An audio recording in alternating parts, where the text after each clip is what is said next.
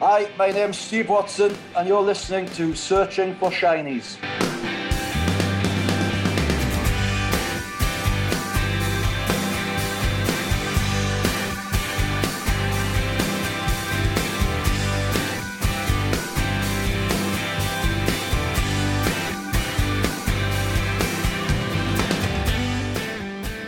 Hello and welcome to Searching for Shinies, the Football Sticker Book podcast with me, Ketch, and him, Richie Riot. Richie, start with some bad news. Okay. I messaged you earlier in the week to say I had some belting Watto-related content to share with you. Which I cannot wait for, by the way. Well, the content that I wanted to share with you and the listeners for this, the second part of Steve Watson, it was, note the tense, it was YouTube-related. Right. I've gone to access the said content today, and the message says, user has made this video private. Honestly, right, I am genuinely heartbroken. I've spent the best part of this afternoon searching for a different version, but it is so rare, I don't think it exists anywhere. I'm going to describe what it was. It's in the 90s, Newcastle had a series of VHS videos that they brought out semi-regularly. It was called Black and White videos, and it was like a mix of sort of magazine-y features, bit of match highlights, and some interviews. And during lockdown, someone shared one with me that contained a little feature that followed Steve Watson on a trip to Blockbuster Video. And it's so fucking good, right? In 1995, all I remember is there was loads of copies of Judge Dredd around this particular branch of Blockbuster that Steve was in. And the premise is that Steve, he has been left in charge of renting videos for the team bus on away trips. So it's his like job that has been delegated to him by Keegan. Gets videos in for that. So he goes regularly. He's like a regular at this branch of Blockbusters. The saving grace is when I found this content during lockdown, I tweeted something about it. So I do have a screen grab of Watto holding a copy of Dumb and Dumber, which I'm going to share on our social media accounts. So I'll post that on at the Shiny Pod on Facebook, Twitter, and Instagram. So go there, listener, and have a look for it. It's a belter. He's wearing like an oversized 90s denim jacket, and that is the only evidence I have of this content. Does anyone out there have a copy of this video that they can share with us? I remember, like I say, Judge Dredd was everywhere. And he did say something. I remember he said Rob Lee and Steve Howie just always moan about what films I pick. They don't even watch them. They just sit there eating pies. That's like, he said that on camera. So that was what I had for us. What I wanted to do is play you the audio from that content. Obviously, I don't have it. I have the picture, which I'll post on our social media account. But hopefully, someone out there listening, do you own the video? Can you make it? Can you send me it? Can you give me access to it? Because it is out on YouTube, but I'm blocked from viewing it. It's been made private. So make it public again and bring this back into our lives, please. Oh dear, Matthew. I feel for you because I think it would have been great.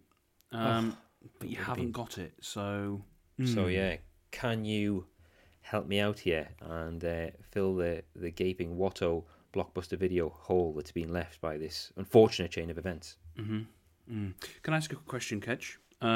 Any news from Alan Shearer? No, haven't gone there. Need to pluck the courage up to message him. Probably do in the new year. Okay. So you're going to go public this time, that's the idea?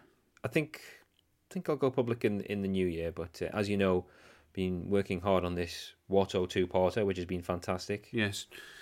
You have. You've been working very hard with the editing, and I think you deserve a round of applause, so I'll edit a round of applause in. Pop one in there if you want to.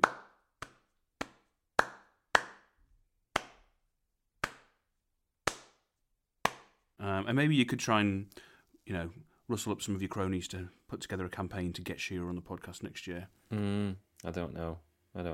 Bit embarrassing. Oh, come on. Need to keep it professional. Anyway. We'll see. I will message him.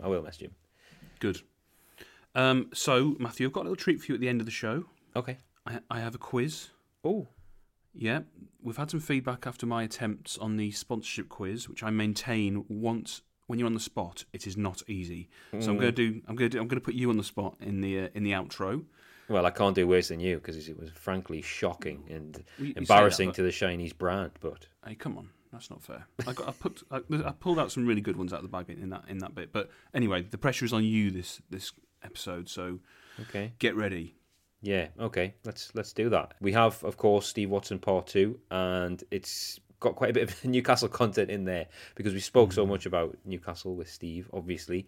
We wrapped it up around about 1996, summer of, in Part 1.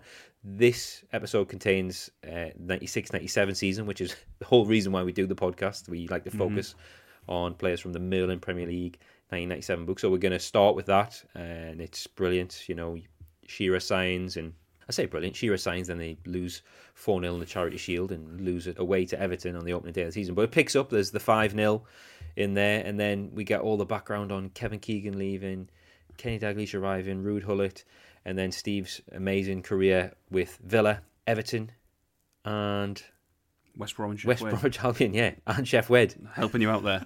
I literally forgot. I literally forgot who we played for. I've edited the whole thing together. It's so unremarkable. There's interesting stuff in there. So Yeah, well, you can tell it's about Newcastle anyway, because the first 5 or 10 minutes of this pod, I don't think I say a word. It's just I'm just so fed up after you two speaking for an hour and a half about Newcastle. I don't ask a question. It's like, can we please move on to Aston Villa? yeah, And we eventually do. and that's why it's such a great pod. Not much of you talking. Here he comes. Yeah. Steve Watson, Part 2.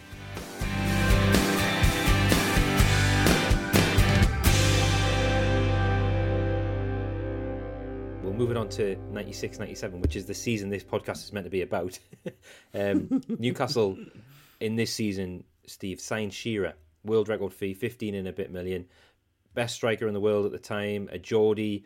He's won a Premier League. Everyone in the fan base rightly assumed that this was the final piece in the jigsaw, but then Newcastle lose 4-0 in the Charity Shield and then even lost in the opening game, I remember, 2-0 to Everton.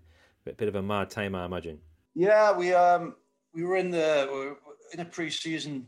We had a trip to the Middle East, didn't we? We were in Bangkok, sorry, and Kevin pulled us all on a training pitch in centre circle, and it explained that he'd bought Alan, he'd broke the world record, and everybody was dead excited.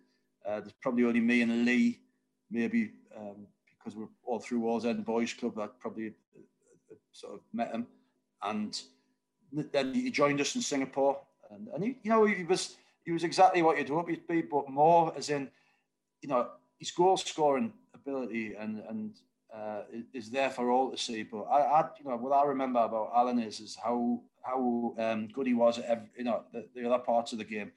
As a fullback, you could put a ball up to Alan and you just knew it was going to stick. He was totally uncomplicated. He was hard as nails. Just knew what he had. He knew what it was all about. He'd get the ball, he'd take 2 touches. And I'm constantly saying to my strikers now, just simplify your game. And that's all. Alan would just get the ball, get wide, get in the box. That's all he wanted to do. And he was such a good player to be able to, as a fullback, just to be able to put the ball onto his chest, knowing that he'd retain it and keep possession. And then up top with him, Les, who's potentially even stronger and with better physical attributes. Maybe not Alan's goal scoring record, and then Peter just playing behind them. It was a really, really dangerous sort of front three that we had. But no, he was everything you'd hope he'd be. But he was actually a better player once he got there than I even thought he was. I remember thinking that he was one of the best crossers at the club, and when they were struggling Newcastle, I remember thinking if he could just cross it to himself, maybe with Newcastle would be onto a good thing, and not his own crosses in. But he wasn't that good.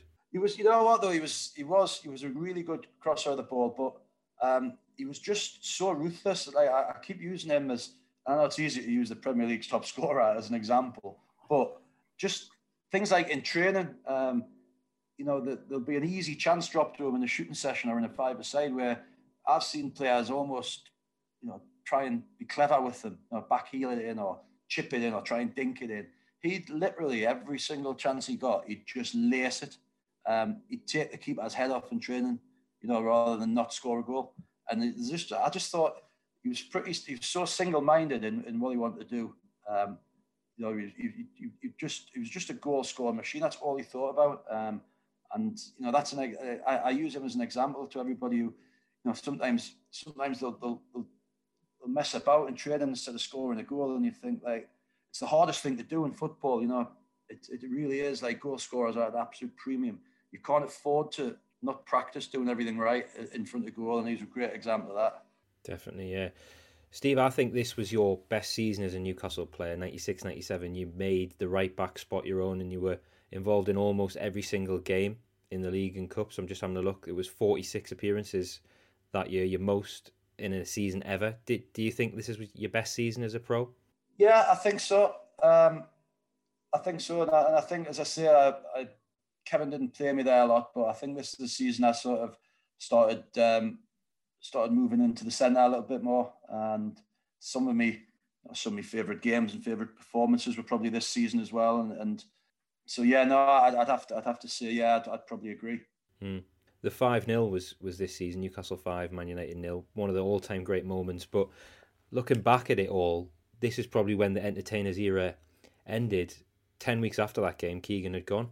Yeah, no, it's when you look at the game and you look at where we were and the euphoria about it, and went into town afterwards, and then it was literally like we had won something that night.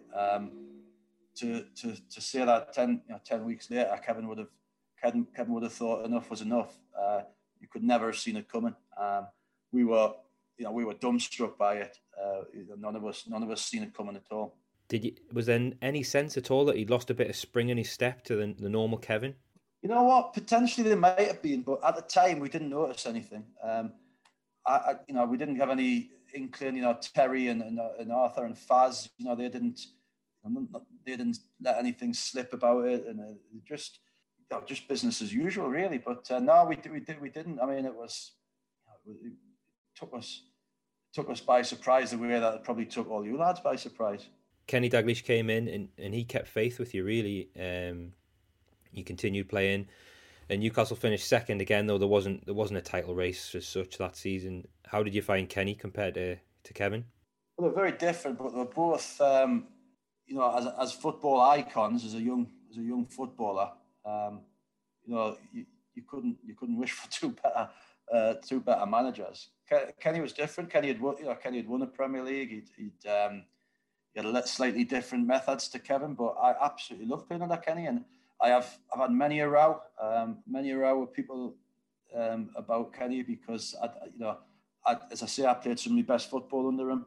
I've had some of my best sort of nights in football, European football, and he had some really tough decisions to make. And I know you live and die by your decisions as a manager and your recruitment and things like that. But yeah, he had some really, really tough decisions to make. He potentially thought that we'd seen the best of Ginola. And as I alluded to before, I thought the first sort of six months, first season, he was absolutely untouchable. But was he the match winner that he was when he first came, or was he maybe getting a little bit itchy feet when Kevin went? He had that really tough decision to make on Les, where he might have had people saying to him, that's really good money for him at this stage, and and I know people don't look back at him with great admiration maybe at Newcastle, but if you remember John Dal Thomason in pre-season playing up top with Alan and playing off Alan and Les, and he looked an absolute world beater, and it was just a sort of cocktail of things that went wrong, which was Les getting sold, Alan rupturing his ankle ligaments at Everton in pre-season, Gino tore his stomach muscles, and all of a sudden you've got Thomason, who's a 10 really, or somebody that plays off a striker, starting the season up front on his own, and it wasn't for him. And I think he proved when he left Newcastle that he was Champions League top scorer, was he, for AC Milan, and he ended up having a good career. But yeah, I just think things conspired a little bit, and I suppose a little bit like Moyes at Man U, where you're following Fergie. It was tough, but as you won't find a player, I don't think that, or I might be wrong, but I wouldn't have thought you'd find a player that played under him at Newcastle that didn't think a lot of him. Did it, as a player in that squad, did it feel like things were starting to fall apart? Because you've mentioned Ferdinand Ginola going. The replacements were, older pros in Rush, Barnes and Pearce. How did it feel at that time as a professional? Did you think that, you'd sort of plateaued with Newcastle? Yeah, I mean, did we look as good as we did that season? We all got with strongest Newcastle sides and we're ahead. And well, things were different. We had to bring different players in. They can either work and you become better, or they don't quite click as much as you have. And I think we played a different style of football a little bit. And I'll always think, Kenny took us to second, took us into the Champions League, took us to an FA Cup final. So it certainly wasn't a bad time. But I know, like every Newcastle fan, you remember what your favourite team was, and it was probably the strongest team that you could think of was probably the season before. Yeah, it just kind of felt overnight that we'd gone from Les Ferdinand, Ginola, and Tino, and then you've got like Ian Rush, John Barnes, Stuart Pearce, and you're like, how has this happened? But I suppose as a player, you don't really feel the change that much. It just sort of happens organically in the background, and you look up, and that's who's around you. Also, I don't think you could, when you've got Alan Shearer and Asprilla there, you're not going to go and spend millions on another couple of strikers just because they're injured. You know what I mean? You're not going to be able to do that. So maybe the lads that brought in were the lads that could afford, the lads that were available at the time, that were willing to come, that had worked with Kenny before. Because you did, as I say, you had Beardsley, Asprilla, and Shearer, at the club. So maybe it was a bit of that. Maybe it was they couldn't bring like for like replacements in because you've got the most expensive player in the world at the club. Mm-hmm. This is the era where Newcastle entered the Champions League as well, and in the first game was one of the most famous in Newcastle history, 3-2 home win against Barcelona. Again, looking back at the record, 6 years prior to this game, the club drew 1-1 at home to Ipswich in front of 16,000. They're languishing the 21st in the old Division 2. Now, 3-0 up at home to Barcelona against Figo and Rivaldo. And you were there for that 6-year journey, Steve. Did you ever step back and think about how far the club had come and how far you'd come as a player? Yeah, because I'm a Newcastle fan. So, and although I'm playing, my whole life outside of football was surrounded by Newcastle fans. Like my dad, my brother, my father-in-law, all my mates, all my schoolmates. They're all fanatical Newcastle fans, and you feel like, I know you're playing, but you also feel like you've been on this journey with them, and that's what was great about it. I mean, you'll hear lads all the time say that when we used to go into Newcastle after a game, win, lose or draw, we weren't separated from everybody. We weren't in the VIP area. We were just stand at the bar amongst all the fans, and you'd talk to them, and they'd tell you were shit, or they'd tell you you were a good game, or we had a real link to the fans then. I know it's not blaming anybody, but society is just different now. And I would guess not just Newcastle, any football fans probably don't have any kind of interaction or any kind of sort of chance to socialise with their heroes. But back then, there's no separation between any of them. Yeah.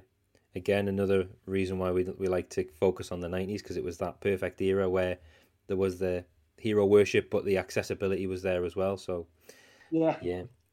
The Barcelona game, though, just one more on that you mentioned you played centre half that night.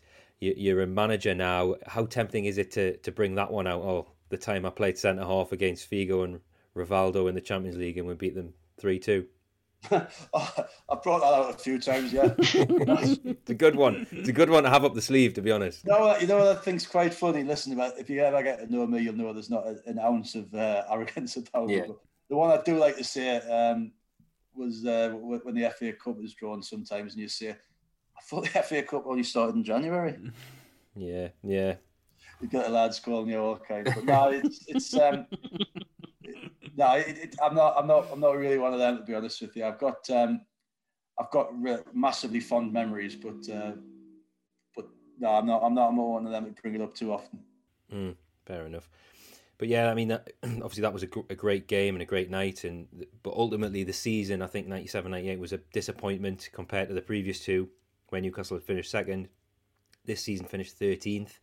But there was a really good FA Cup run all the way to the final. You didn't start, but you came on for Warren Barton, who'd been asked to play right wing after Keith Gillespie failed his fitness test. Yeah, So one thing it's the one gripe I've got with Kenny. I broke it's that fashionable injury now, but back before it was fashionable because I think Beck's made it fashionable. But I actually broke my metatarsal against Stevenage. I had the 2 games against Stevenage, and I remember I was in the England squad as well. I was supposed to be meeting up on a Sunday, so we were playing Stevenage, and I went to fire a ball across with my laces, and I've just ended up kicking the left back stud perfectly right in the middle of my foot. I remember going down, and I remember Derek coming on, and there was like a little hole in the top of my boot. And I remember Derek saying, "Oh, this could be bad." I went, "Derek," I says, "I'm meeting up with England tonight. I think Gary Neville's injured." I said, "Like, I'm going to have to get back on here." And then I stood up, and then I planted my foot, and like the sort of bloods came out the hole. Oh my God! And it was almost like a little bit of a crunchy noise. And then I thought, I can't. And then that was that. And I missed what I'd consider probably my best chance of playing for England. But then also missed a good few games. And I remember I only came back the game before the FA Cup final. And I think Kenny just thought I hadn't played enough football to start. I think he played Pistoni at right back. So yeah, that's the gripe I've got with him. I said, look, I'll get through this on adrenaline alone. I says, you don't need to worry about your fitness, but I had to make that decision. So yeah, I got on. I played in the FA Cup final, but I'd love to have started it. Yeah, definitely. The end of Kenny was a bit strange. He was given money to spend in the summer of '98, but he signed some big players. Stefan Givosh, who just won the World Cup, Didi Hamann, Nobby came as well that summer, but sacked after 2 games and replaced by Ruud Gullit. Was that another shock to the players? I think anytime you get a chance to bring new players in and you don't really get a chance to bed them in and see what they can do, obviously it's a bit of a shock as a manager. So it probably was to us as well. I mean, some worked, some didn't. You know, Didi was a great player. Nobby was a great player and a great character, and the other lads that you mentioned probably didn't quite work as well. So yeah, and then obviously Ruud coming in, sort of, it shook things up a lot. There's a lot changed, and as you've seen, there was a bit of a mass exodus for a lot of us. Here's another question out of left field for you. Just thinking about Guivarch. When a player joins a club and they don't hit the ground running, do you find that it's hard to get to know them and they struggle to come out of their shell? I can never remember getting close to any of the later signings really, and it was always still the ones that had been there the longest that you'd get on with, not through any, not through any other reason than they just were different to the ones we had as personalities, and maybe that's because football was transgressing into the fitness side of it and the statistics side of it and the diet side of it. Maybe it was just the start of that era. I just thinking about this actual signing and a new signing walking into a dressing room. I would guess more often than not, players would come in and be nervous and sort of humbled by walking into a group of lads they don't know. Have you come across many players who've come in and just from day one been like huge character, really outgoing? Yeah, I mean, the 4 lads, I think it's probably because they all signed together, but the 4 lads that signed at the same time, Les, Warren, David and Shaka, they just came in and I think it's because obviously they signed at the same time. They're probably all in the hotel together. They almost came in as a group, and it was. And I remember the late great Gary Speed as well. He just came in because of the personality he had and the standing in the game and the respect that he got. He just came in like you knew him all your life. So yeah, there was people that found it easier than others. Hull had kept you in the side for about half a dozen games, but by October you were gone. I've always wondered what happened. Was it just a conversation? I don't see you in my plans. You're free to go, or did you ask to leave? How did it end for you at Newcastle? You know what? I don't know whether I was so hurt, maybe a bit impetuous. I was so hurt by the fact that I was told I could go, and the fact that he more or less said that he was willing to listen to, and I dare say I'm even counting Alan in this, but he more or less made it sound like he was willing to accept offers for anybody that was there because he just wanted to completely redo it. And then once he'd said that, it was Everton originally. I ended up going to Aston Villa, but it was originally Everton who put a bid in. And then the agent phoned us on a Sunday night and said, Roods had a bid from Everton. And I sort of said, well, why are you telling me? Because, there's been bids before for me and he never really phoned me. He says, yeah, but he says, Roods accepted the bid and wants to know if you're going to want to talk to Everton. And I went in the next day and what I thought was a bit disappointing was the fact that he wasn't just in the office on his own and there was 3 of them. And I thought, if I'm going to talk to my players and things like that, I'd like to think that they'd be able to see us one-on-one. And it was just it just didn't feel right anymore. I think if I'd have stayed as I still played, because I still think I was better than what I had. I was probably in my prime as well. I was only 20, 25 was I think maybe. But yeah, I think once I made the decision, I had to see it through. And then probably two weeks after me, I think Philippe left, and then Bats left, and then I think Didi left. So I think there was the four of us all had probably the same sort of conversations with him, and then we all decided the same thing. Hindsight's a great thing. Obviously, in hindsight, would I have still played? I think I probably would. If I'd have known if I'd have known things would have changed as quickly as they did, and I'd have missed out on the chance of playing under Sir Bobby, would I have been able to be patient? Yeah, but again, there's no point looking back now. You mentioned Everton there. Obviously, you signed for Villa. What happened with the Everton opportunity? In the end, they signed a striker called Bakayoko, I think it was, and it didn't have the. I think it cost more than they thought he was going to cost, and they really wanted him. And I think they didn't have the fee that Newcastle had accepted. And then at the time, Villa were doing great. They had a load of lads that I knew. I'd spent time with them. Obviously, Alan Thompson was there, Southgate, Ekiog, Julian Joachim, all lads who had gone through the England, Alan Wright, been through all the England levels with. So that was where I decided to go. And it was John Gregory that signed you. What was he like as a character? Very confident. As I think anybody that's played under him will testify to. Played in a back 3, which really should have suited me down to the ground because I consider myself and sort of John to have been two of the lads that probably would just come up with the first era of fullbacks being more attack minded. So wing back should have suited me really down to the ground. The first season went well.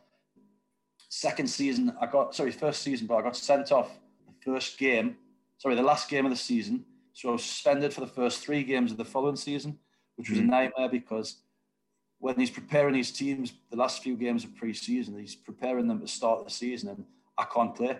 So it was a really strange pre-season for us. And there was a lad called Mark Delaney played. And really that whole season, Mark stayed in. And I didn't really get a look in. So it didn't, got nothing, no axe to grind. It's just sometimes it doesn't work. And I just felt like the second season at Villa just didn't work at all. And they were happy to let me go. I was wanting to get away. Tried my best to get it back to Newcastle because obviously Sir Bobby was there, Rude had left. But I think they'd got Stephen Carr at the time, who was a very good right back. And as it happens, I can't imagine anything else being as enjoyable as Everton was, apart from obviously my hometown club. So I had a great 5 years at Everton. You've brushed past Villa pretty quickly there, given you've spent an hour and a half talking about Newcastle. I don't know if you noticed that catch. Excited some Villa questions. It's not as good. But that season where you signed for Villa, they've sold Dwight York for $12.5 million, but then they've really splashed the cash. Thompson from Bolton for 4.5, Unsworth for 3 million, Merson for 6.75, Dublin for 5.75, Steve Stone for over 5 million. You were 4 million. That's a lot of cash in one season to be spending. Did you feel like they were putting something together here to have a real go, or what was it that drew you in and attracted you to Villa? Well, as I said before, there's a lot of good players that I knew what they were capable of.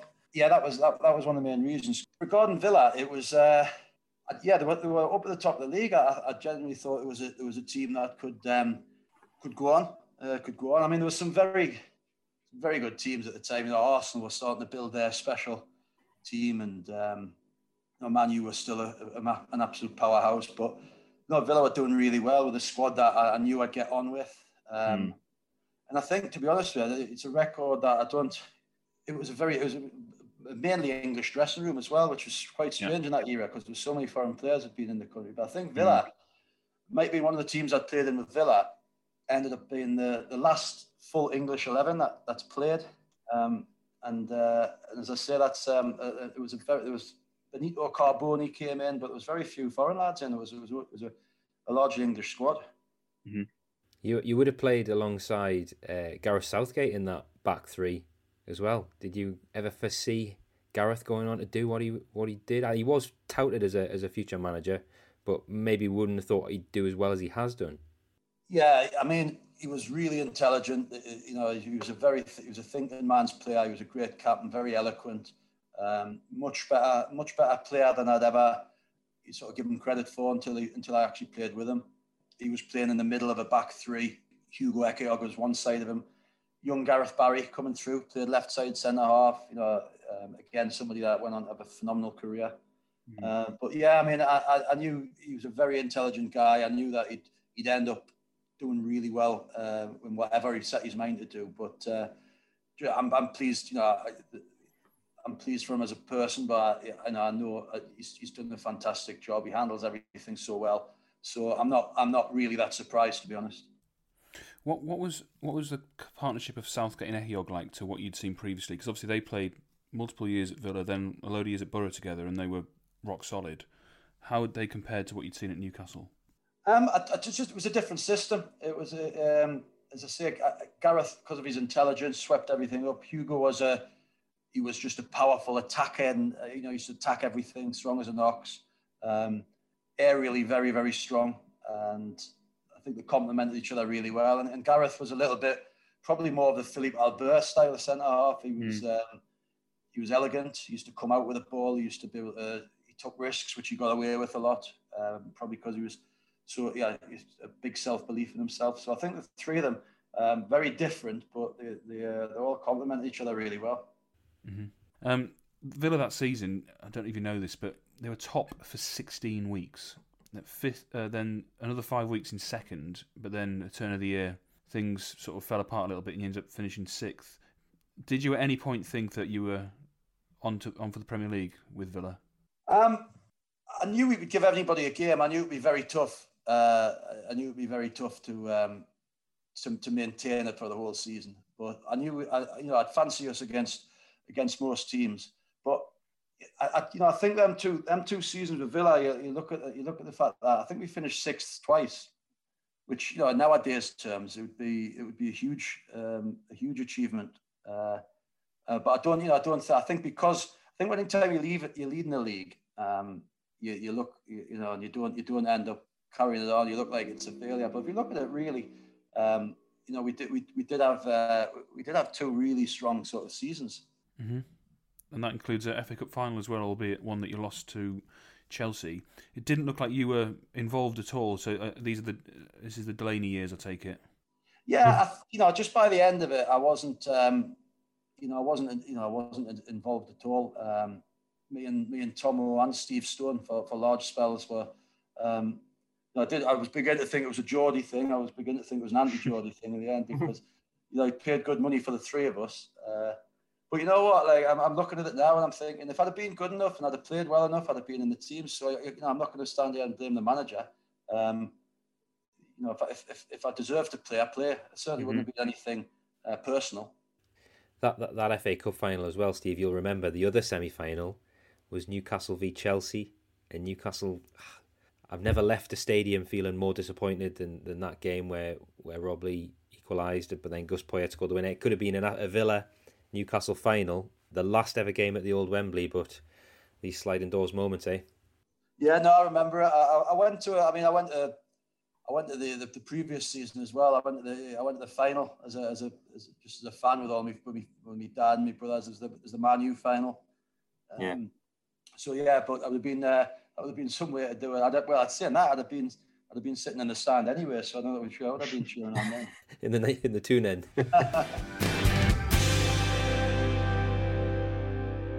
So it's the following season that you do sign for Everton eventually. Now, I read that apparently you turned down an approach from Middlesbrough. Can you elaborate on that, please?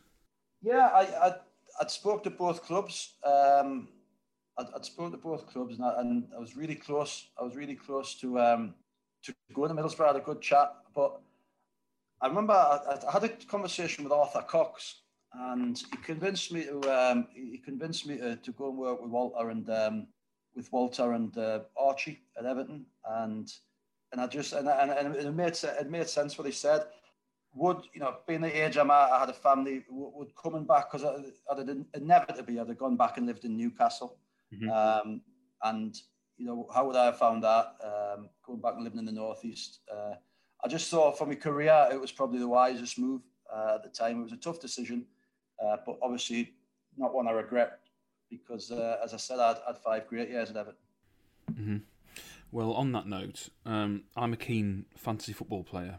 And I used to always pick you in my team, you being classified as a defender, but capable of chipping in with assists and the odd goal. And at 2003, whilst at Everton, you failed to keep a clean sheet in the first 6 games, winning only one. So I thought, I'm going to make a change. I'm going to have to get rid of Steve. Do you know what happened next? Wouldn't it be in a hat-trick, was it? It was, yeah. The very next game, you've scored a hat-trick. Yeah. I'm still fuming about it. What would that have got you points wise? Obviously, you wouldn't have capped. I don't know. In the teens, possibly in the 20s as well. So, Steve, we have notes that we do, and Richie's written in the notes here. Leave pause for an apology. Yeah. Well, you're talking through it, Ketch. So leave a little pause now. Sorry about that, buddy. Thank you. Apology accepted. On the topic of fantasy football, did you and teammates ever pay any attention to it? Did it even register that this was happening, that thousands of people at home were picking you in teams and hoping you get crosses in for assists and all that sort of stuff? Does it bother you at all? No, to be honest with you, I never give it a second thought, and I still don't really. I know all my kids are in leagues and things like that, but I just I never give it a second thought at the time. The thing that you did, you used to, and you couldn't help but doing it, especially when you were younger. The thing you waited for all week was to see what marks Alan Oliver would give you in the Chronicle. Yeah. That's about as far as I went. Been a good few rows with Alan Oliver about his marking. So you mentioned already that you were signed by the late Walter Smith at Everton at a time where things were really looking up. Everton spent some money, but they spent money they didn't have. So I don't know if you remember this, but they signed a few players on the premise of a big sponsorship deal that fell through. So Pistone, Nyarko, Alexanderson, Gravison and Duncan Ferguson all being signed alongside yourself. But then fairly quickly after that, they were in a bit of financial trouble. Does that ring a bell with you?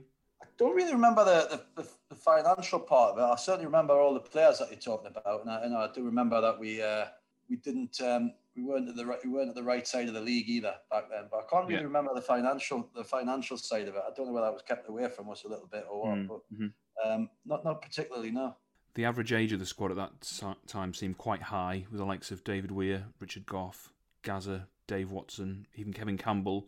Did that make for a different atmosphere in the dressing room compared to what you'd seen before? No, the dressing room at Everton was as close as I've ever, as I could compare it being like at Newcastle. Very, very strong group who all got on great. Probably more so maybe the second and third season, because when we started to do really well under Moyes, we'd got Wayne was coming through and Leon Osman had been out on loan. I think Walter might have loaned Leon Osman out and he came back, something like the player that you saw, tremendous player. Tim Cahill, tremendous signing. So sort of the second and third season at Everton, the dressing room was outstanding. And I think that's where we got, most success as well with those 2 seasons. Mm-hmm. So if we just focus on some of the teammates from that dressing room, starting off with Duncan Ferguson, what was he like as a colleague? Yeah, brilliant. One off. I was talking where I played for Newcastle reserves against Everton reserves when it was his first game back after he'd been in prison, and I just remember marking him from a corner, and I remember as you do, you're grappling and grabbing, and he's just stood there, didn't move an inch, and just staring at me, and he just sort of said to me, he said, "What the fuck are you doing?" Telling me I'm marking it, and he went, "Don't touch me." I'm looking up at him, and he's just came up with Nick, and I'm like, Jesus. And then as a teammate, he was exactly the same. He was hard as nails. He was a one-off. But you know what? Again, a little bit like we're talking about with Batty, much better footballer than maybe people give him credit for. Two very good feet, great finisher, great touch, and obviously scorer of big goals. Aerially, just a beast. But for somebody as physically big and as strong, you know, he did have his injury problems, and he didn't really play as many games as you'd hope he would. He's such a weapon for you. You know what I mean? Did he have a sense of humour? Yeah. He's great. He's a great banter. Great banter. Him and Gravison and Rooney. Gravison was, you know, he's a unique character, but again, tremendous player. Yeah, he was next on my list actually. Yeah, Gravison. What a career! He's like multi-millionaire. Ended up at Real Madrid. Fantastic life. Yeah, if the stories are true, he's a professional gamer now. He's ranked in the top 50 in the world at Call of Duty, I believe, something like that. He invested in his agent's company in Denmark, where I think he made 3-figure millions out of it. And he's shacked up with a porn star in Vegas now, I think. If Colin did retirement. Where did it all go wrong, Thomas?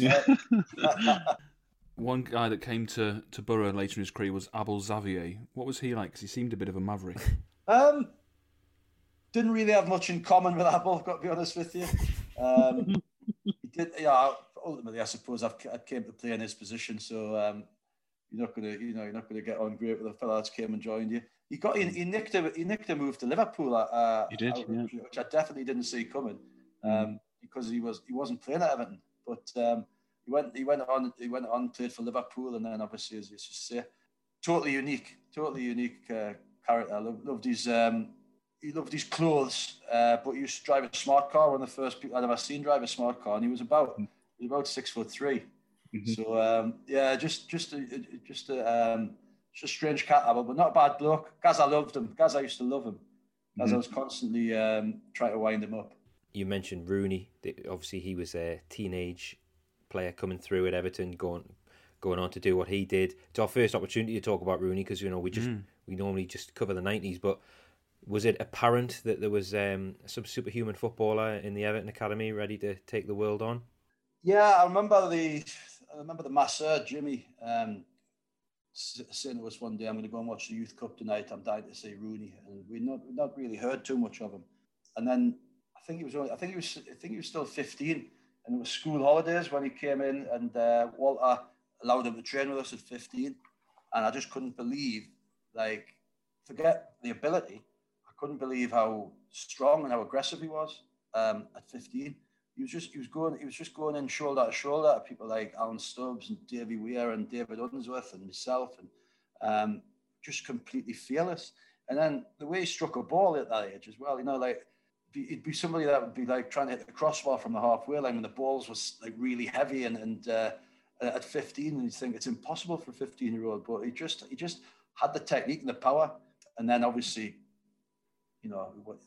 his early couple of games, the goal he scored against Arsenal just sort of got him on the scene, and as you say, he broke every record available, really, hasn't he? And you still hear people saying he hasn't, he didn't reach his potential, or he didn't, which is nonsense in my mind. Yeah.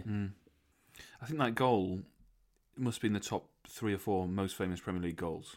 Yeah, the way it happened, the England keeper, the age of the lad. I was actually commentating. I was injured. I was commentating. I was doing Everton radio with the press officer. And I think I just came out. I just came out with some expletive that Darren had to apologise about. I just went nuts there. I couldn't believe he had the audacity to touch. And then, funny enough, about 5 minutes later, I nearly done it again. He nearly scored a similar type of goal. And as I say, he just got better and better. And obviously, Everton fans were quite rightly gutted that he left and went to Man U, but it was he probably had to be where he's going to win loads of trophies because he's a player that deserved to. The ability to took him to the trophies. Yeah. If you were to compare your you as a 16-year-old in the Newcastle dressing room to what Wayne Rooney was like as a 16-year-old in the Everton dressing room? Similar kind of characters? No, he was battle hardened. He really was. He was just ready to go. He was really well coached as well. You know, like the Everton Academy at the time were very good. He came through the same time as Tony Hibbert and Leon Osman and Nick Chadwick. They had a really good sort of youth system at the time, and they all ended up. There'd be two or three more. Phil Jevons, all players that ended up playing in the first team. So they had a really good youth system at the time. It was, him and Duncan, Wayne and Duncan got on really well. Wayne was well, Alan was Wayne's hero. Funny enough, I remember we played Newcastle when Wayne played, and we played them in whatever the equivalent of the League Cup was. And I said to Alan wasn't playing, but he was at the club that night. And I said, "You want to see this young lad?" And we beat Newcastle it was on penalties actually. Beat Newcastle on penalties, and I remember seeing Alan after the game, and I says, "What do you think?" He went, "Wow." He said he's sensational. And then I think I'd arranged for Wayne just to say hello to him, and Wayne didn't get starstruck by anybody, but I think Alan was one of his heroes, as well as he's a big Everton fan, so Dunk would have been his hero as well. So him and Dunk got on really well. Mm-hmm. Was there still a drinking culture when he came through? Wayne. Yeah, no, we still had a decent. It wasn't anything like Newcastle. It wasn't anything like the amount of times, but you weren't out 2-3 times a week. But when we did arrange to do something, we did have a lot of people turning up to go out, and we had a really good spirit. But I remember a couple of years after that, I keep in touch with Leon Osman and I speak to him quite a bit, and it was 2 or 3 years after I left Everton. I said, "You still got that? You still got a good bunch, good dressing room and that?" And he just said, "Well, we tried to organise a Christmas party last year, and there's 2 put the names down to go." And I thought, that's totally changed as well. Then that's mad. That is why we don't do a podcast on the 2000s. Don't do the 2000s. No. There's not many. Boring to talk about. You could put that on before the watershed, definitely. Yeah, so actually the mid-2000s, you left Everton and you went over to West Brom, and they'd just done that famous Great Escape under Robbo. How did that one come about, Steve? I'd done well at Everton under Moyes. I'd thoroughly, I'd enjoyed it. We'd finished in the club's highest position for a long time since their glory days of the 80s. I think it was the first time we finished ahead of Liverpool for a long time, and I played a lot of games and. I just turned 30, and I'd had a conversation. And by the way, I think the world of Moyes. I rate him massively highly as a manager. He got very best out of us. But I was just disappointed that he'd only offered me a year. And as I say, I'd just turned 30, in the era where you players were playing longer. And I said, "Look, I've got 4 kids. Give me 2 years. I'll sign it today." But he wouldn't budge on the year. And at the time, I'd spoke to Brian Robson earlier in my career, and he was at West Brom. I'd had a chat with him about West Brom, and Kevin Campbell was there, who was a teammate of mine at Everton, speaking really highly about it. And he offered me 3 years. And I just thought probably the first time I'd ever made a decision on maybe something more than just the playing side of it. Maybe it was a little bit of stability for me at that age. But again, like the Newcastle one, really, I should have probably backed myself to get a year and then get another year. So again, maybe in hindsight, I should have stuck it out. But I went to West Brom. It didn't. The first season didn't go to plan. So the Great Escape ended up being the very next season when I joined them, the actual relegation, I think, and then. Quickly into Tony Mowbray's tenure there, it was apparent that he wanted to go with a much younger side. And I think at the time there was myself, John Hartson, Jason Kumas, and Chris Perry, the centre-half. Mm-hmm. I think we were all sort of early, mid-30s, and it wasn't what Mowbray wanted. So rather than stay there and not play. We ended up going out. I ended up going out on loan to Sheff Wed. Before we move on to Sheff Wed, can I just ask a question about Carnu, because he was at West Brom with you. Did you see the best of him? I seen it again. It's probably similar to talking about Gino. I seen just glimpses of magic. You'd get sessions where Brian used to do a session where you'd have two goals about 30 yards apart, and you'd have two men either side of each goal, and then play the ball to one of you, and then one of you'd be defending against the other one. And everybody'd be like looking up the pitch, trying to work out what number Carnu was going to be. And then like tying the laces or going and having the piss or something just to make sure you weren't 1v1 against him, because although he was a big lad, he had such quick feet and such great ability. And he scored some great goals rather than being a great goal scorer. I think is probably the best way to describe him. So you mentioned Sheff Wed. So you went initially on loan and then ended up signing for them on a full-time basis. How would you reflect on your time in Sheffield? Really, yeah, I love the club. Great times there. Good memories. One in particular, I know, managing to score the winner in the Steel City derby. Problem was, I think, from Sheff Wed, and maybe it was because I was playing so young, and maybe it was because I was so athletic and a bit of a gymnast when I was younger. I was really having problems with my hips, and come sort of West Brom, sort of 31, 32, I was really struggling with my hips, and it was getting worse and worse at Sheff Wed once I became a permanent player, and it got to the stage where I really had a really poor quality of life.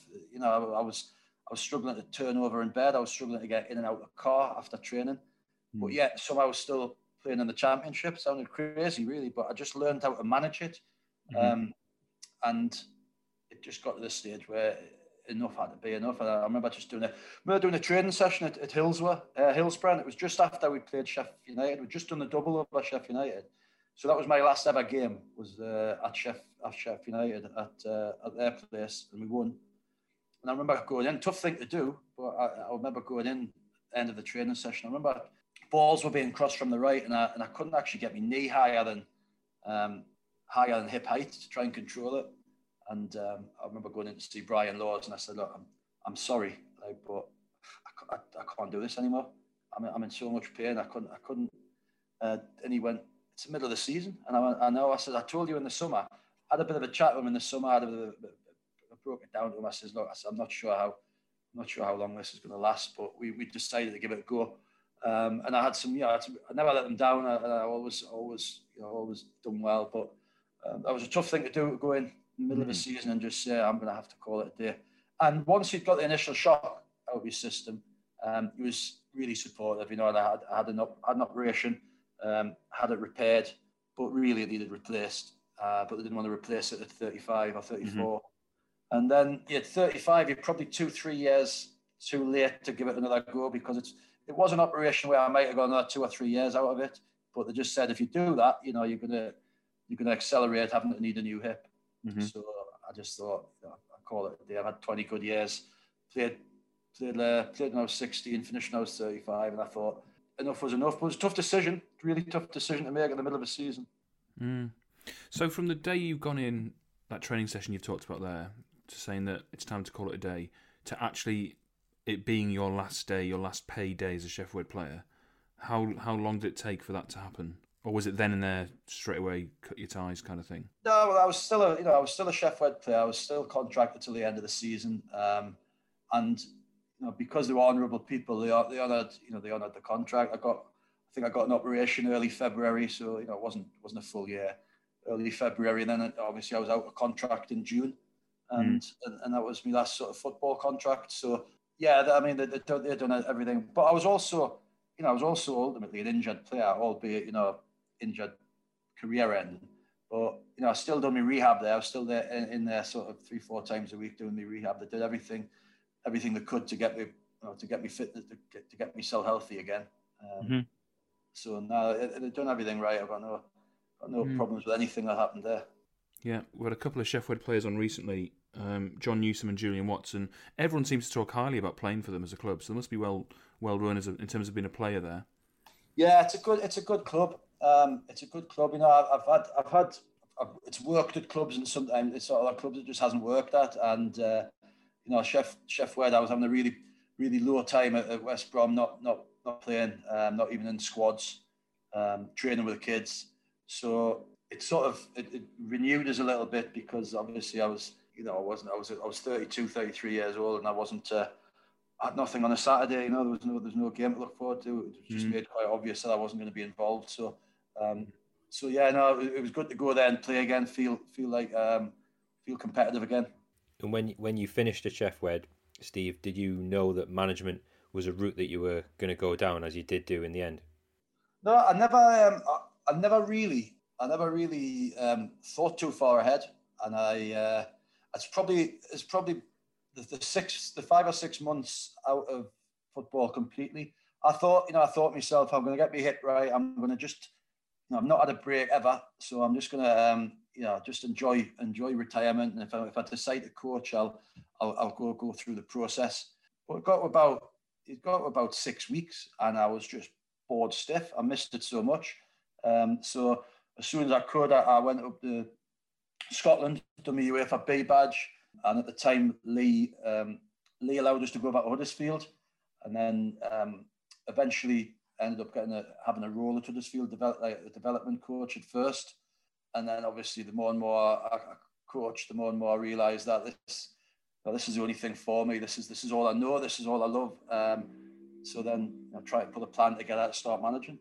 Richie's put some stats together here about your Premier League finishes that makes for quite interesting reading. Don't know if you want to go through that, Richie. Yeah, I think when we think about the guests that we've had on so far, I don't know if we'll have anyone who've cumulatively throughout their career had as many top 6 finishes. So with Newcastle, you've had a 3rd, a 6th, and 2 seconds, 2 6ths at Villa, a 4th at Everton. That's 7 top 6 finishes in your Premier League career, amongst a load of others. You must look back at your career and think you were unlucky not to win more, given you're in some really good squads and obviously had some really good seasons. Yeah, I've you can't help but certainly with Newcastle and the first or second place finish, you can't help but keep looking back at that and just say, like, even the one, even a title or one trophy, would really put the icing on the cake. But no, listen, I've played for some great clubs. I've played for some great managers. I've played with some great and against great players.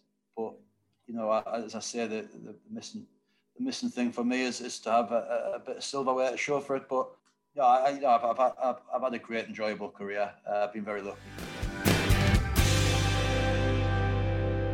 Steve, we have one more question left for you, and we are searching for shinies. The shiny, I don't know if you collected the football stickers when you were a lad, but they were the most coveted stickers. We ask, who is your shiny player? So this is the best player you ever played with or against. I'd probably still go back to Peter. Mm-hmm. As I say, for 6 months, Ginola was untouchable. Virtually all of his time at Newcastle, Alan, just supreme goal scorer. Spells with Wayne, Gaza, but overall for me, Peter. Yeah. And probably against, the one that probably caused me most problems on a consistent basis would probably be Henry. And as I say, I've been lucky enough to played against Rivaldo, Zidane. I played against all the top Premier League players, but the one who constantly was a pain in my arse, kept running down the right flank to cut in on it to open the goal up. It was really like an Olympic sprinter with a really good touch playing against him. Was Henry, but he was a nice bloke. In fairness to him, he wasn't a dig against. He was a nice bloke. Oh, nice. As he skinned you, he was smiling. Yeah. I've seen a fair bit of his number. Fair bit of Henry on his shirt. Selfishly, I really want to ask you: did you play against Juninho, and what was he like? Yeah, I played against him. Yeah, great player.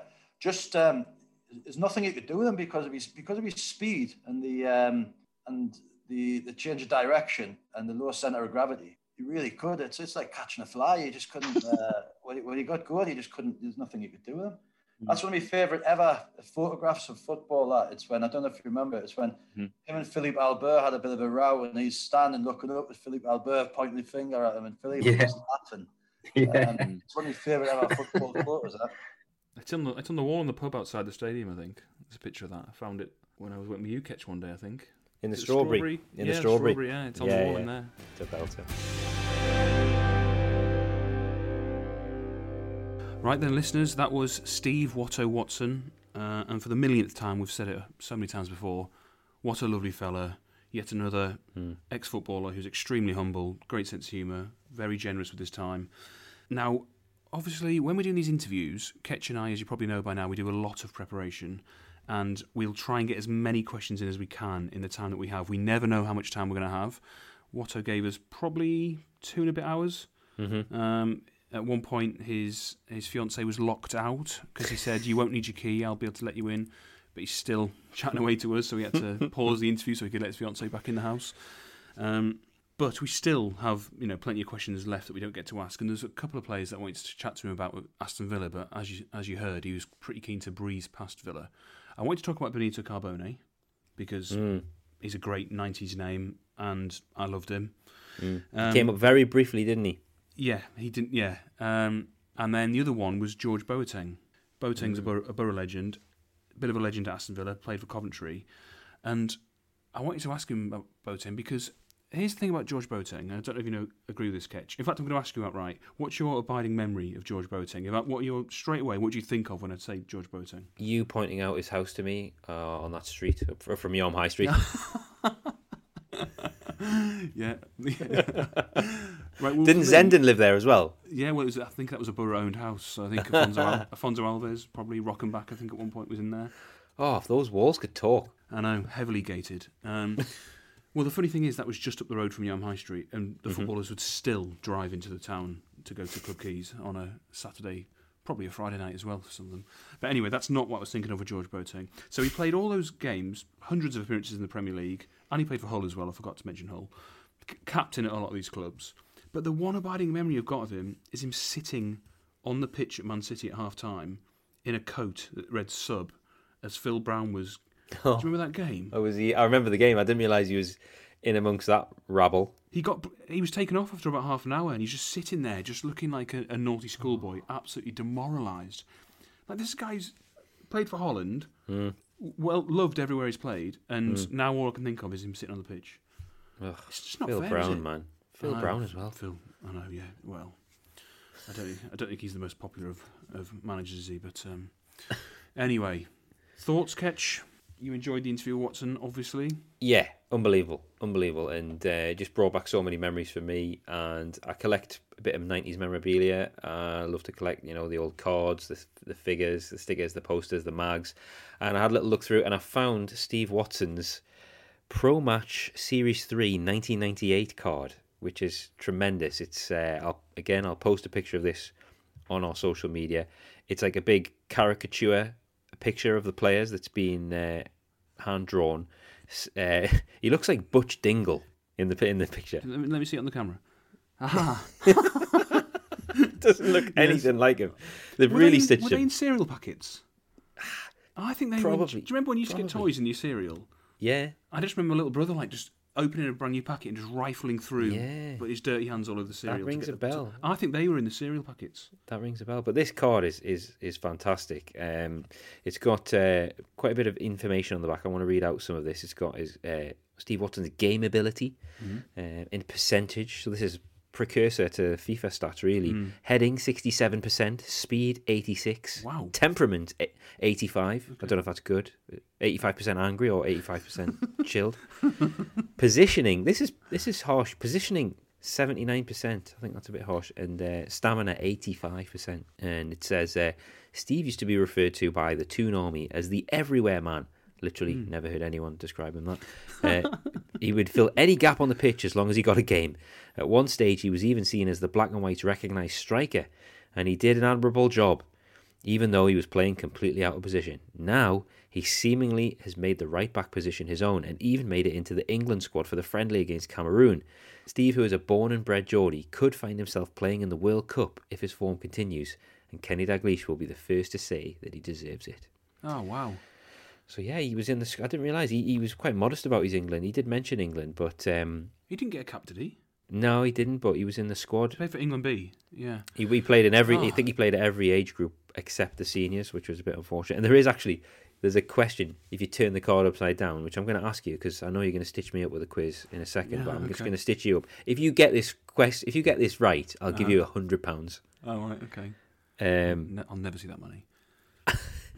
The question is 94, 95. It's a bit early for me. Who scored his first goal for Arsenal when they beat Notts Forest in February? Well, first of all, it's Nottingham Forest. Well, this is what the card says, Notts Forest, which is really bad, isn't it? That's disgraceful. Forest fans will be fuming. I know, apologies. If we had any Forest listeners, hopefully left over from Chettle episode 1, we've just lost them. They'd be screaming at that. So who scored their first goal for Arsenal? Yeah, against Nottingham Forest in '94. Yeah, in February. I've never heard of this player. Oh God, '94. Oh, you've never heard of him, so that's not ideal, is it? I know. Honestly, I need to Google him to check that it's correct. Give me his initials. A.T. No idea. Adam Tanner. Oh, I would never have got that. Have you ever heard of him? No, I was going through like foreign names. I'm googling Tanner now. This is rubbish. It says he's never played for Arsenal. the Tanner I've got never played for Arsenal. Interesting. Okay. We'll look into that in a bit more detail, but maybe we've found a mistake. Just going back to that card, they had positioning down as 70-something, saying that he's an everywhere man. Mm-hmm. But that's a bit harsh. Like, he's been stitched up a bit there by that card. They're saying that he's out of position when he can play in every position. Mm-hmm. Poor Steve. Yeah, well, pro match, not as good as the Tops Merlin that we go with. So no. Anyway, is it time for our little quiz? Yes, it is. I think so. Okay, so as I alluded to in the intro, you stitched me up over the course of a 2-week period, which is bang out of order. Not really. I asked you some questions you really should have known the answers to, but and what I should have done was researched it in between the 2 episodes, but I was just too busy doing anything else. So this is bad because if you get this wrong, it really is going to be embarrassing given the nature of our show. So I'm going to ask you. Bear in mind, we've done about a year's worth of a deep dive into this season, the 96-97 season. I'm going to ask you to name all of the managers of the clubs. Oh shit. Okay. Right. So I'm going to name the club, and I want you to name the manager. Okay. Oh God. I don't know what's deemed as a pass or a fail here. If you get, I'm going to be generous. If you get 3 wrong, it's a fail. Oh. So you're allowed to get 2 wrong, but not 3. I'm going to struggle. Okay. Are you ready? I'm going to struggle. Go on then. Okay. Arsenal. Arsene Wenger. Correct. You're looking at your screen there. You're not cheating, are you? No. Okay. I just saw your eyes just flicking left and right. They're still doing it. What are you looking at? Are you cheating? Nothing. No. Continue. Honestly. All right. Aston Villa. Brian Little. Okay. Yeah. Blackburn. Ray Harford. Yes. Chelsea. Ruud Gullit. Yeah. Coventry. Big Ron. Yeah. Come on. Derby. Bald Eagle. Correct. Everton. Joe Royle. Yeah. Leeds. George Graham. Yes. Leicester. Martin O'Neill. Mm-hmm. Liverpool. Roy Evans. Yeah. Man United. Fergie. Man City. Man City? They're not in the fucking league? Good. That was a curveball. Ah, you little fucker. Well, you're clearly reading the pages. I'm not reading the pages. Okay, I can see the book on your desk. Anyway, Borough. Robson.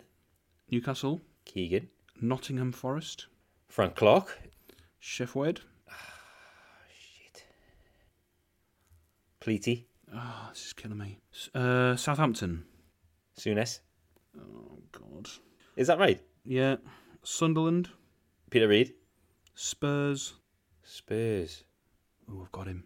Spurs. I've got him. I've got him. Get in there. Jerry Francis. Oh, you looked at the screen and saw it. I saw it. Is it Francis? Yes, it is. It's a hair. We've got the sticker with the hair. Who did we talk about? Because the managers had stickers in this book. Somebody went. Who signed for Spurs? Rule Fox talked about. Rule Fox, a week ago. West Ham. Harry Redknapp. And Wimbledon. Joking, yeah. Well done. Is that it? Yeah. Yes. Come on. You got them all. Oh, absolutely wounded. Come on. I panicked a bit with Spurs. I'm going to have to come up with another quiz now just to stitch you up because I'm not happy. I proved myself there, and you need to congratulate me. I've said well done. What more do you want? I think I'm going to have to edit some more applause in. Okay. I will give myself more work Fuming about that. in the edit, but I deserved it. I've earned it. You did do well there. I think you didn't panic. Yes, your eyes were flicking back and forward like you were watching a tennis match. No, I'm operating on a 2-screen system here. Yeah, the book on one. No. Your notes on the other. No, not at all. Not at all. Yeah, I just did better in the quiz than you did in the sponsors quiz, and you didn't get Tanner either, the player that neither of us have ever heard of. So yeah, that's that. Listener, I feel like Searching for Shiny season 2 drawing to some sort of a conclusion in terms of the regularity with which we do these episodes. We've been gifting you these every Friday, and that's going to continue for at least one more week. We have... Well, I've just had a thought, Ketch. Just sorry to interrupt you there. Oh, God, what? We're both big fans of Ricky Gervais, and the formula for his shows has been 6 or so episodes for 2 seasons. Mm-hmm. Christmas special. Ah. What have we got coming out on Christmas Eve? Is it the Searching for Shiny's Christmas special? It is. It's the Gaza special documentary. Asterix, if I can finish the edit in time. By the way, it's an absolute treat. Been listening to this back punter together. There's some phenomenal content coming your way, listener. In fact, let me give you a little teaser. I sent this to you earlier today, Richie. It is I've had to label the stories to remind us of what the content is. So we've got half a dozen clips of Gaza stories of players who've been on the show. I'll just quickly go through. Half a dozen. It's more than half a dozen. Sorry, yeah, a dozen. Yeah, a dozen. We've got a dozen different clips from players who've guested on the show, and I'm going to read through the file names just to give you a flavour of what we've got. We've got Bridges, wine gum addiction. That's one. Gillespie, streakers drinks. Higgy snooker cat. That's unmissable. Yeah. That one. That's unmissable. You have to listen to that one. I think that's going to kick the whole thing off because it's just phenomenal. Lee Dixon, England Michelin man. Yeah, yes. Maddo bus crash betting. Maddo, the story he tells is an absolute corker. It's so good. And he's got 2. The second Maddo clip is called Maddo Race Police Snooker Coffee Cup. That's the one. That's the one I was thinking of. It's so good. Powell, say hello to Dad. Like, these could be racehorse names. They are. It feels like the Grand National. Yeah. Steve Chettle, sword fighting Julian Dix. Yeah. Sullivan Spurs test event. This is a belter. Watto Beans golf Italian piss wedding. I can't remember. I'm not sure I can remember that one. Watto's got 2 as well, like Maddo. The second one is Watto mattress salesman Rooney. Oh, yes, I remember that one. And then the last one, Watsy testimonial Waddle whiskey Chris Evans. So, there you go, listeners. That is coming your way. I mean, if that's not a teaser, I don't know what is. Yeah, we've teased. Yeah, we've teased. So that's coming next week, and then thereafter we're probably all going to have a break. But you know, if anything falls in our lap, if an Alan Shearer replies to us, we'll probably find time in the diary for Big Al. It's probably also worth saying, listeners, you've got a very small window of time to get your correspondence in. I mean, it's been flooding in. Yeah. I mean, I'm just thinking of all the things now, actually. Yes, that the inbox is a bit bare, to be honest with you, listeners. So if you want to get in touch with us, let us know you're out there. Yeah. We'd appreciate that. Let us know you've got a pulse. The stats are saying there's hundreds, thousands of you out there, but we haven't heard from you. So where are you, Delia Smith style? So yeah, you can get in touch with us. Follow us on Twitter and Instagram and Facebook. The same address is @TheShinyPod. Like us and give us some 90s football crack. And we're gonna, as ever, let the player sign us off. And I just wanted to point out to you, we did over 2 hours with Watto. This is the second part that you've just listened to. Listen to the slight reluctance in his voice to say our catchphrase. Bearing in mind we've done over 2 hours with us, and this is the last thing we asked him to do. So, Watto, over to you. Nice and enthusiastic. One last time. Keep it shiny.